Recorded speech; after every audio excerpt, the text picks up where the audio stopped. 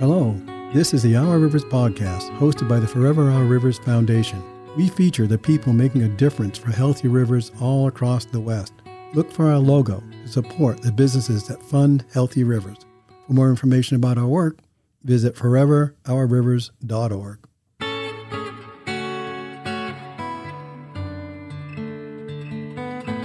Hello, I'm Clark Tate, host of the Our Rivers podcast, a production of the Forever Our Rivers Foundation.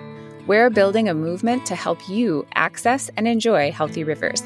Today, we're talking to award-winning author, photographer, landscape architect, and river conservationalist, Tim Palmer. We discuss his very long career in writing, river running, and working on behalf of rivers, as well as one of his newer books, A Field Guide to Rivers of the Rocky Mountains. We don't go into too much detail about the book itself because you're going to buy it and read it, right? That's actually how you can support today's episode, by going to our online bookshop at bookshop.org/shop/ForeverOurRivers. There you will find most of the books we talk about in today's episode, including many written by Tim. 10% of proceeds go back to rivers. Another portion goes to supporting Tim's incredible work. We'll link to it in our show notes. So settle in as we talk about Tim's lifelong love for flowing waters, the formative experiences that allowed rivers to creep into his soul, and those early mistakes that could have cost him his life.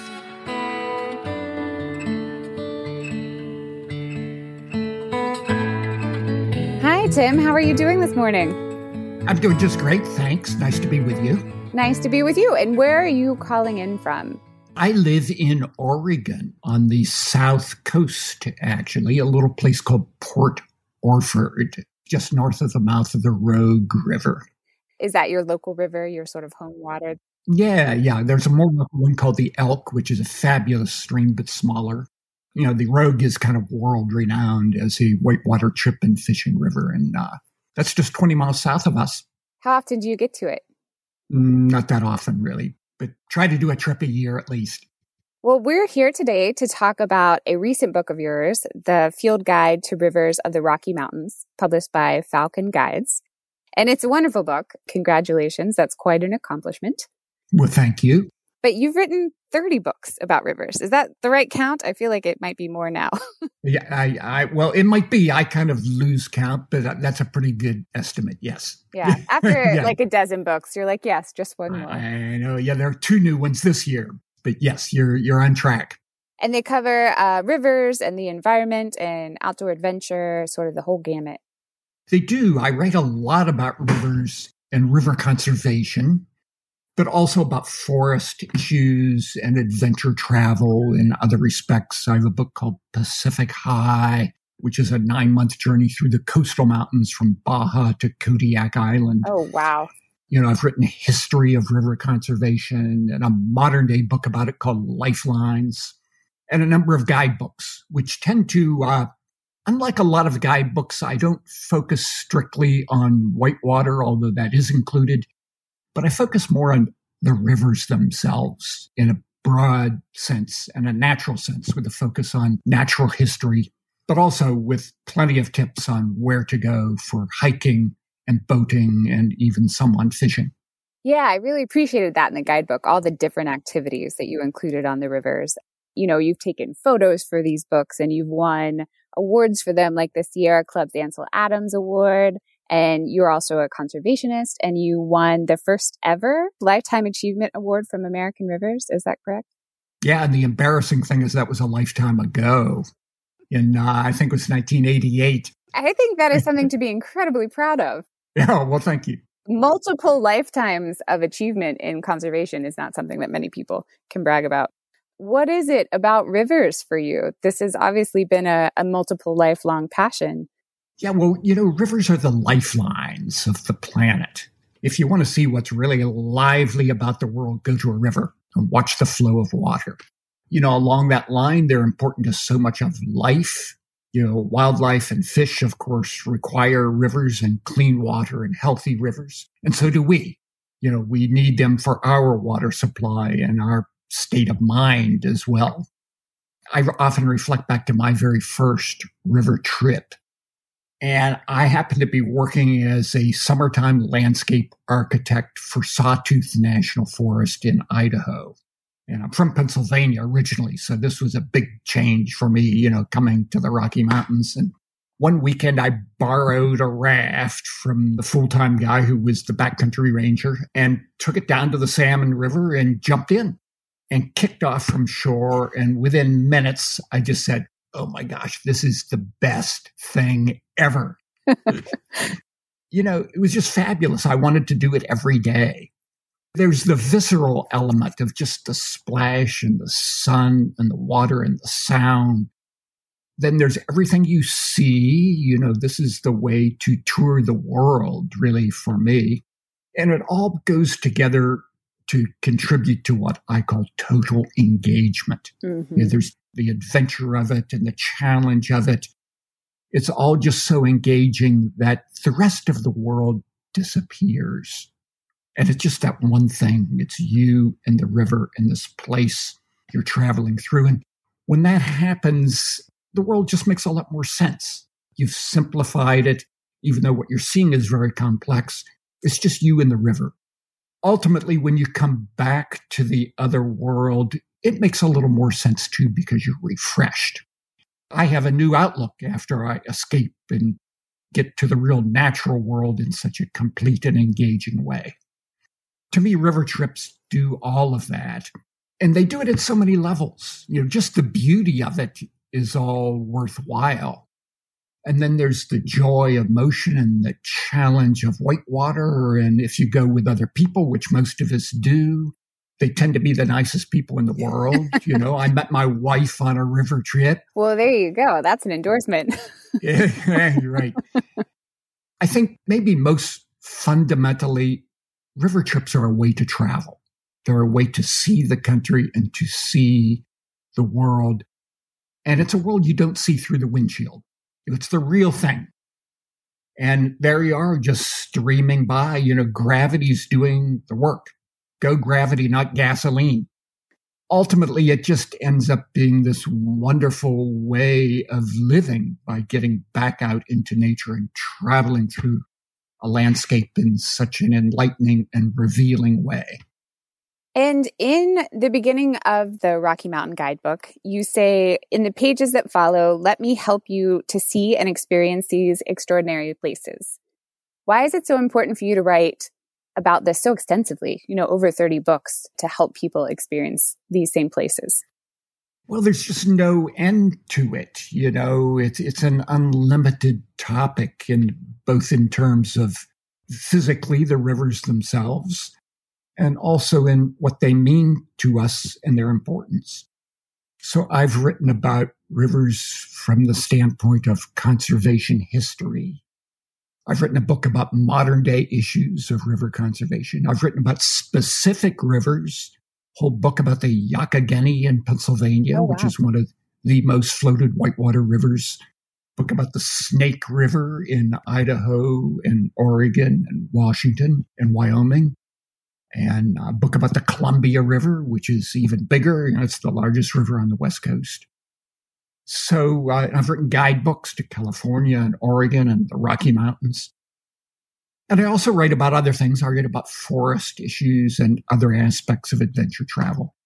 There's just a lot of material there that has taken me to 30 books, and I'm working on another one right now. So what did you set out to do in this particular book, in the Rocky Mountain Guidebook? In my guidebooks, I like to acquaint readers with rivers in a new way that really brings not just the opportunities for going there and having a great time and learning something and doing something really fun and engaging, but also for learning about why rivers are important. In my guidebooks, I take a focus on natural history to really reveal what is there in the natural world, why it's important to us. And then I really provide all the details people need to go there to see this place, mainly by hiking and by boating, but both, so I cover trails along rivers and also boating, whether by canoe or kayak or raft or drift boat or stand-up paddleboard, whatever you want to do. Which is so great because even just hiking by a river, you can sneak up on so much wildlife. And like you're saying, it's part of the very animated piece of every landscape. There's a lot going on there. So it's one of the best places to walk. Yes, yes. Yeah, and you do a great job. In the front of this book, there's a geology section, there's a hydrology section, there's climate. You know, I've been studying this stuff for a long time, and I feel like I learned so much and connected things differently, which is what I love so much about reading. It's how somebody else thinks about the interconnectedness of all of the issues that you're interested in. And I have to assume that you've sort of been researching this your whole life. Can you tell us about some of the most memorable moments in these Rocky Mountain rivers that you've experienced while sort of researching this book throughout your life? I know that's a big well of experience to draw upon. Yeah. How much time do we have here, Clark? I'm open all day. Go for it. Well, let me tell you about one little incident that was, to me, in the heart of the Rocky Mountains, the Sawtooth Mountains of Idaho.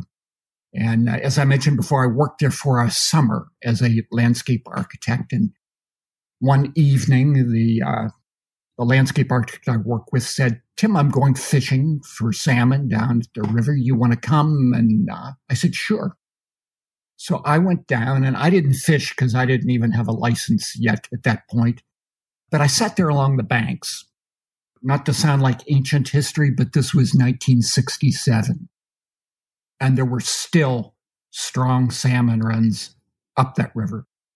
These Chinook salmon, 3 feet long, that swam the longest migration on Earth for a fish, 900 miles up from the ocean to get where they could spawn and continue the fate of their species. You could still see them coming up the river. And I sat there as the sun dipped low behind the sawtooths, and the light became warm and muted. And I stared at that flowing water, which alone was beautiful enough. But then I saw the back of one of these salmon surface like a porpoise and go back under the current. And then I saw another and another and another. And I thought, oh my gosh, this river is alive. It's not just the liveliness of the water, but it's full of life under the surface, which at that time really, showed itself in this incredible run of salmon. Those fish are now imperiled. They're endangered, threatened. Many of the runs are extinct because of dams that have been built downstream that were just being built at that time. The 4 lower Snake River dams were still being completed back then. They hadn't really taken their big bite out of the salmon population yet the way they have now. It was a transformative moment for me when I realized that this river didn't just look lively, it was full of life and full of vitality in a way that I really connected to and that ultimately I became committed to protecting. It means a lot to hear you say that. I've seen salmon runs, particularly living around Point Reyes, California for a time, but they're very small. They're certainly not 900 miles from the ocean. And it's wild to me. It hits me again and again how quickly we lose the knowledge of what our planet was capable of, what abundance could look like. If you've never seen it, you don't understand that. And it's so important to share these stories. We understand what's possible and we understand what we've lost. Mm-hmm. And it took me a long time to understand, reading about salmon and hearing about salmon. That's a free nutrient delivery system. That is free food coming to you 900 miles for people, for bears, for trees. All the rotting salmon bring a lot of nutrients from the ocean that the trees absorb that are important for their life cycle. 900 miles of food just strolling up to you. Right. Dozens, actually hundreds of species, if you count insects and so forth, depend on the run of these fish. And that's just one example of the connections of life along rivers, from top to bottom and from the tiniest to the largest. There are many of these kind of connections, so they're all quite profound and important to us. Another moment, if I could just tell you about another experience, it goes back even further. The Youghiogheny River in Pennsylvania, as I mentioned, is one of the most popular whitewater rivers in the country. But I happen to be a very lucky guy. My ancestors moved to the Youghiogheny River in 1787, colonial times. And as a kid, I still had relatives there, so my family would go back. It wasn't that far, 100 miles from the Appalachian foothills where I lived. to Ohiopyle State Park on the Youghiogheny, where all the whitewater was. I'm not even sure. I think I was about 12 years old. I was out walking alone as usual on a warm summer evening along that river. And I went down to one of the rapids, which I know is now called Entrance Rapid. And I sat down on a big block of sandstone there and just listened and watched that river flow. And the rhododendrons were blooming, so they smelled really sweet in the air. And I was away from the road and just listening and watching. And pretty soon the rest of the world disappeared. And it could have been 1,000 miles away. There was nothing but me and the river there.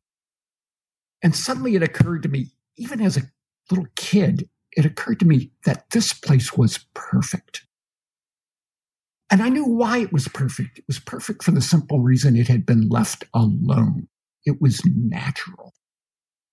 So there, at a very early age, that magic of flowing water just somehow seeped into my soul. And I wanted more. I didn't know how I was going to get it, but I wanted more.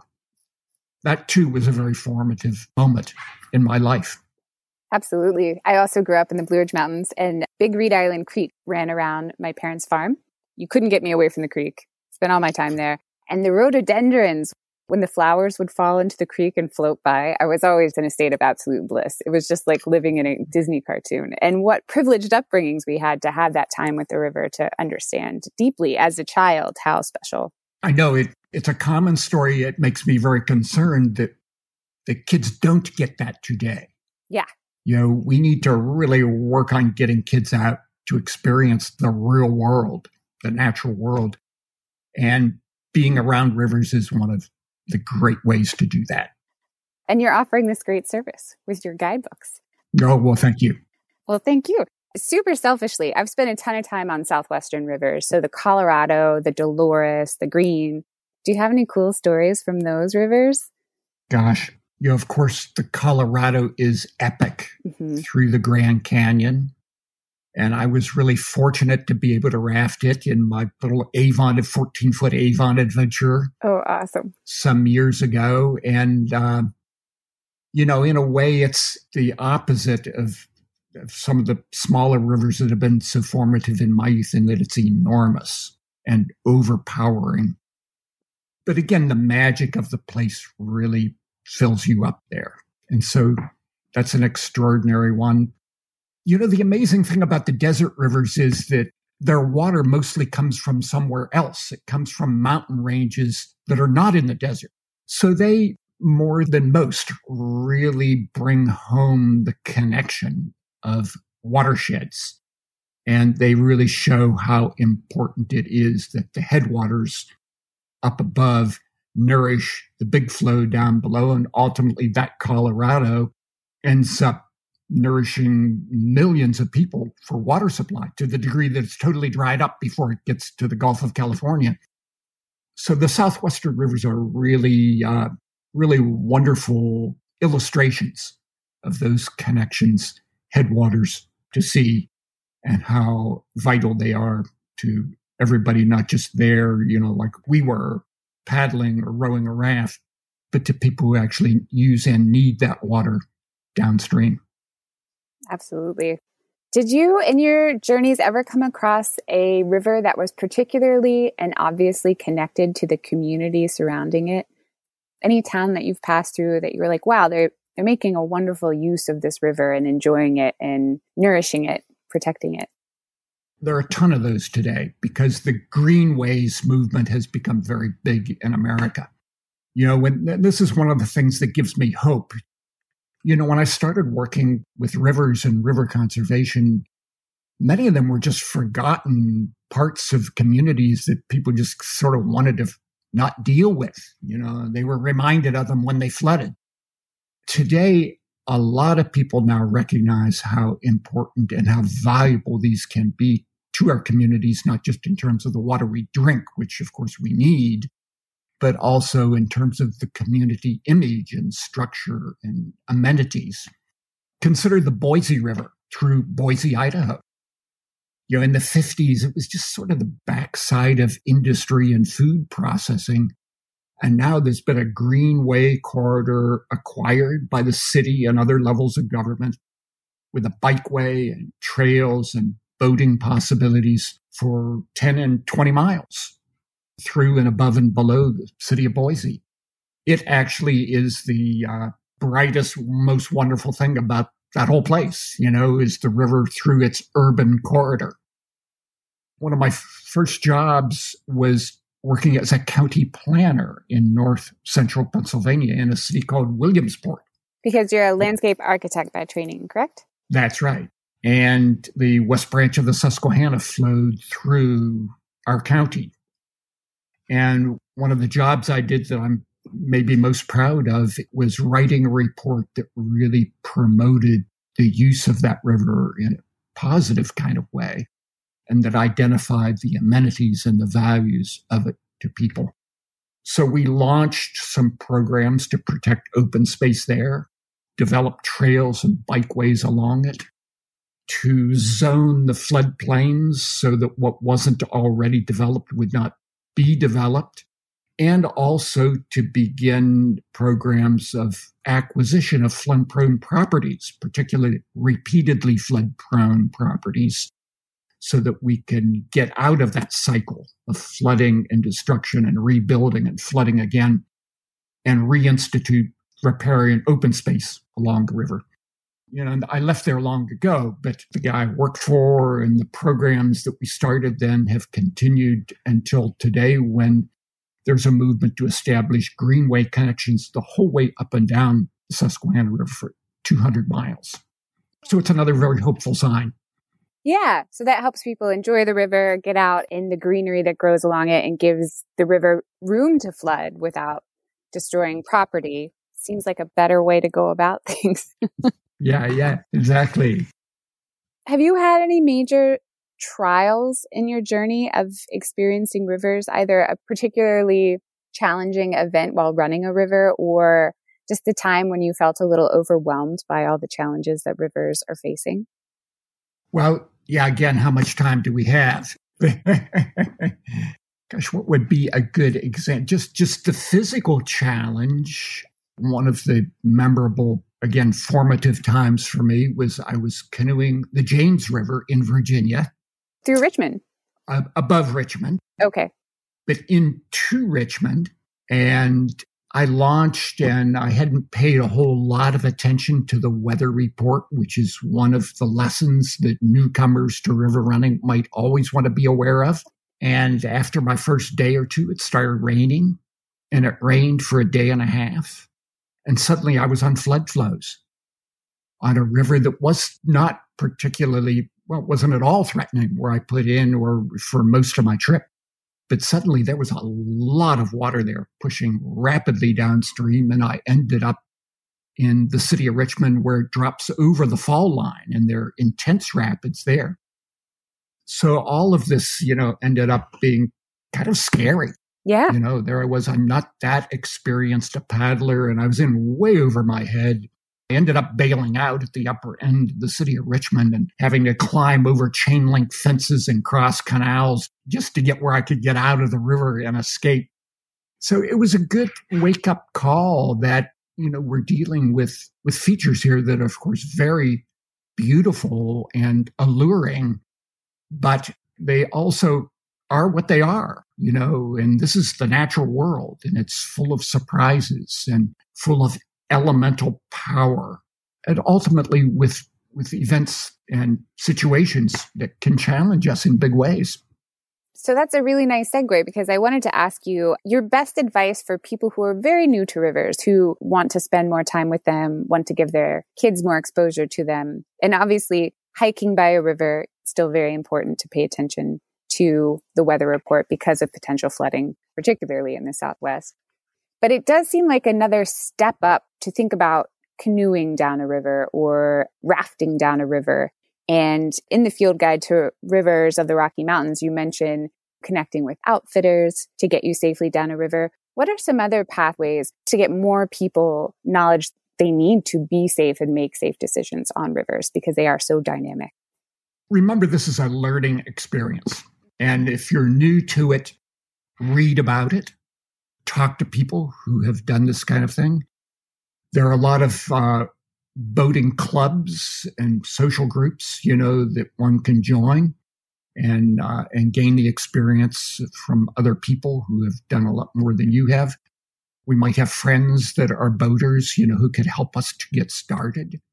Going with an outfitter is a great way for someone who really doesn't have any river experience to get an introduction or to be able to go on a more difficult trip, like some of the big, like the New River in West Virginia or the Middle Fork of the Salmon in Idaho, where the challenges are greater. That's a good way to start and see if you like it.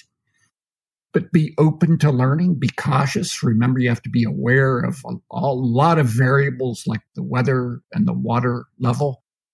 Ultimately, rivers are great vehicles for learning lots of things, not just about the water in the stream, but about things like humility. Oh, yeah. and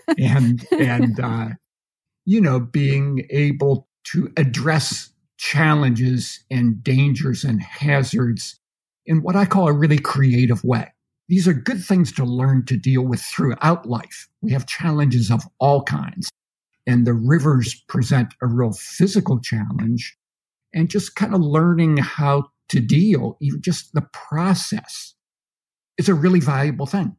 For example, we have to be able to deal with difficulties or dangers when they come up. But it's even more important to be able to identify what the dangers will be ahead of time. And that applies to rivers in spades, but to all of life. So by learning to approach river adventure with that in mind, teaches us lessons about the rest of life that are really vital and crucial for us to know. It's not just fun, and it's not just an adventure, and it's not just a learning experience, but river running can be something that enriches our life in many ways and teaches us many kinds of things if we're open to it. And I think it's a particularly apt metaphor for life because once you get on the river, you're in the stream. You can't just step off the trail. The river is setting the pace in a lot of ways. Life can be like that. Events can kind of speed around you and you don't always have a lot of control. We're never in total control. And so there are these lessons of learning to deal with the challenges around us and to recognize the hazards that are there, to be careful when we need to be adventurous when we can be, and, with metaphors and with parallels to the rest of life. So with that in mind, do you have any river-related resources, either other books that you've written or websites that you check every time that you would recommend to somebody who's really interested in getting into boating? For almost any region or state and many watersheds, there are now guidebooks that cover details about where to go and what to see. And I've done these books for Oregon, California, and 4 of the Rocky Mountain states, Montana, Idaho, Colorado, and Wyoming. Those are good places to start. And yes, the internet's full of sources now. You can just look up the name of a river, look up river running and the river name, and you'll get some information. It's not always great information, but it's a good place to start also. But I look at those other guidebooks, by reputable authors, and start with awareness of what they have to say. They're basic fundamental books about how to go boating. The American Red Cross has a great one. It's just a classic guide to canoeing, and it tells you how to do it and how to identify hazards and be safe and, how to deal with river rescue and things like that. Just a few years ago, I had a big book come out called America's Great River Journeys. And in it, I highlighted what I considered 50 of the really most wonderful river trips in America. There are 200 color photos. So it gives kind of the big picture and shows you what these places are like, but also provides details on where to go, what the difficulty is, where do you put in, where do you take out, what particular hazards you need to watch for. Yeah, so I point people to that. And then, of course, for more detail to my new guidebook about the Rocky Mountains. Yeah, that's a great 1-2 punch, kind of the overview to get people excited and choose general direction, and then they can go in for the details. Yeah. There are other books, too, that are not of the guidebook nature, but about rivers that are truly remarkable. There's one that I've read and reread over and over called The Emerald Mile. Oh, yes. By Kevin Fedarko, a remarkable author. I mean, this book should have won the Pulitzer Prize. It's the best book I've ever read. And it's ostensibly about some sort of crazy river guides on the Colorado who wanted to set a speed record for boating through the Grand Canyon. I really don't care at all about speed records. Yeah. But that's the thread that he used. But more so, the book is really about the river itself and the magic of that place and the qualities of it. And it's built around the biggest flood in modern history there in 1983. And the challenges that presented not only to the river runners, but to the people managing the dam, Grand Canyon upstream. It's just remarkable language and a remarkable sense of suspense. So it's a great book. Some wonderful fiction and essays have been written by David James Duncan, another wonderful author who loves rivers.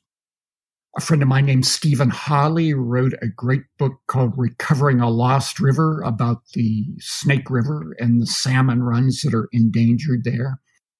Jim Lekatowicz, a biologist, has written fabulous books about salmon of the Northwest and the problems of hatcheries, which surprise many people. Many people think fish hatcheries would just be great for fish, but they're actually really bad for wild fish in most cases.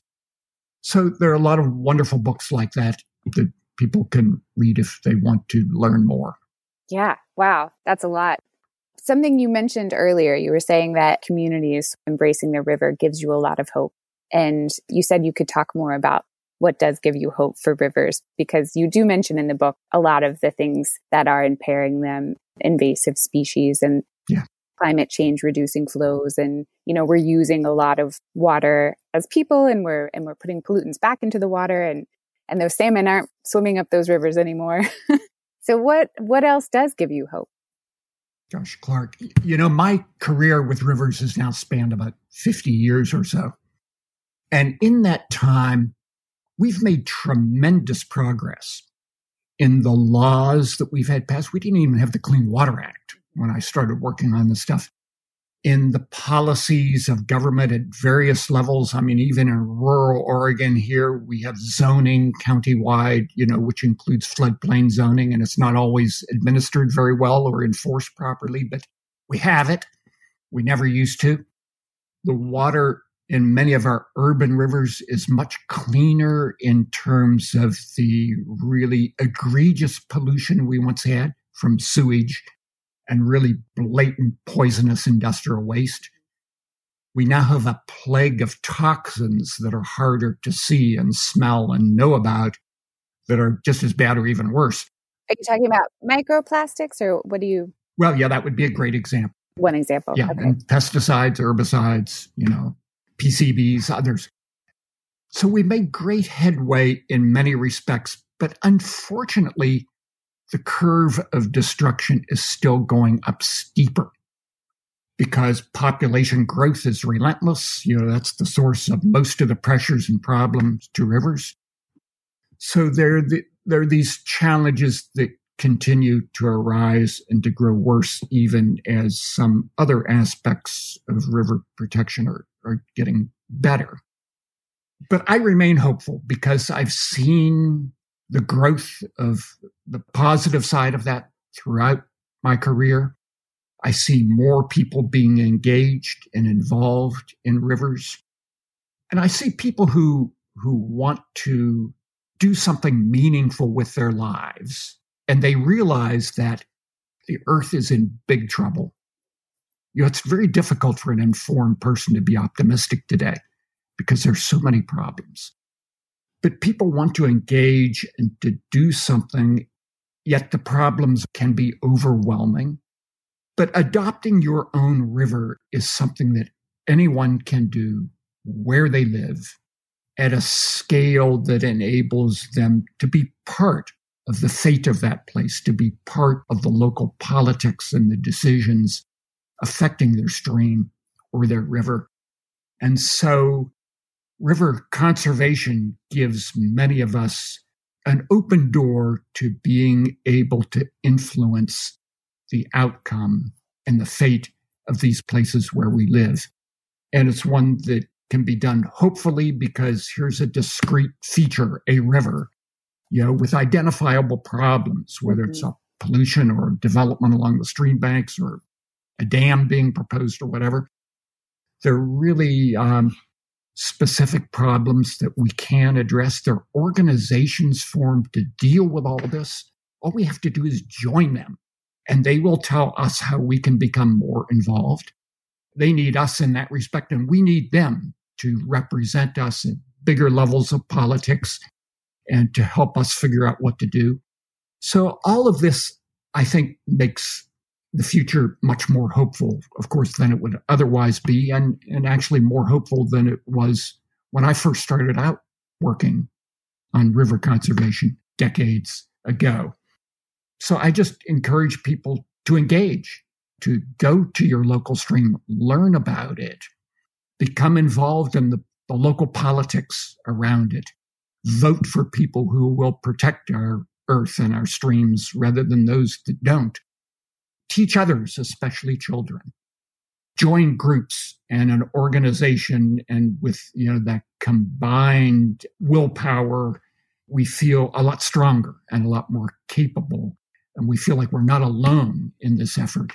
So all of those things give me hope and a reason to move ever onward for the good of our rivers and our earth. Well, thank you so much for your part in moving the needle in a hopeful direction over the course of your life and your career. You've given your own self hope through that action, and that's helped give hope to the rest of us. So truly, deeply, thank you so much for doing that work and helping guide people into that work as well. Thank you, Clark. It's really been fun to be with you here today. Tim reminds us how much rivers have to give. At Forever Our Rivers, we're giving back. We want to make it easier for you to spend time in or near clean and healthy rivers. We partner with organizations across the West to keep your rivers healthy. To join us, head to foreveraourrivers.org to subscribe to our newsletter. Rate and share this podcast. Visit our bookshop, bookshop.org/shop/foreverourrivers to find new inspiration. Thank you for joining us today. We hope to see you out on the river soon.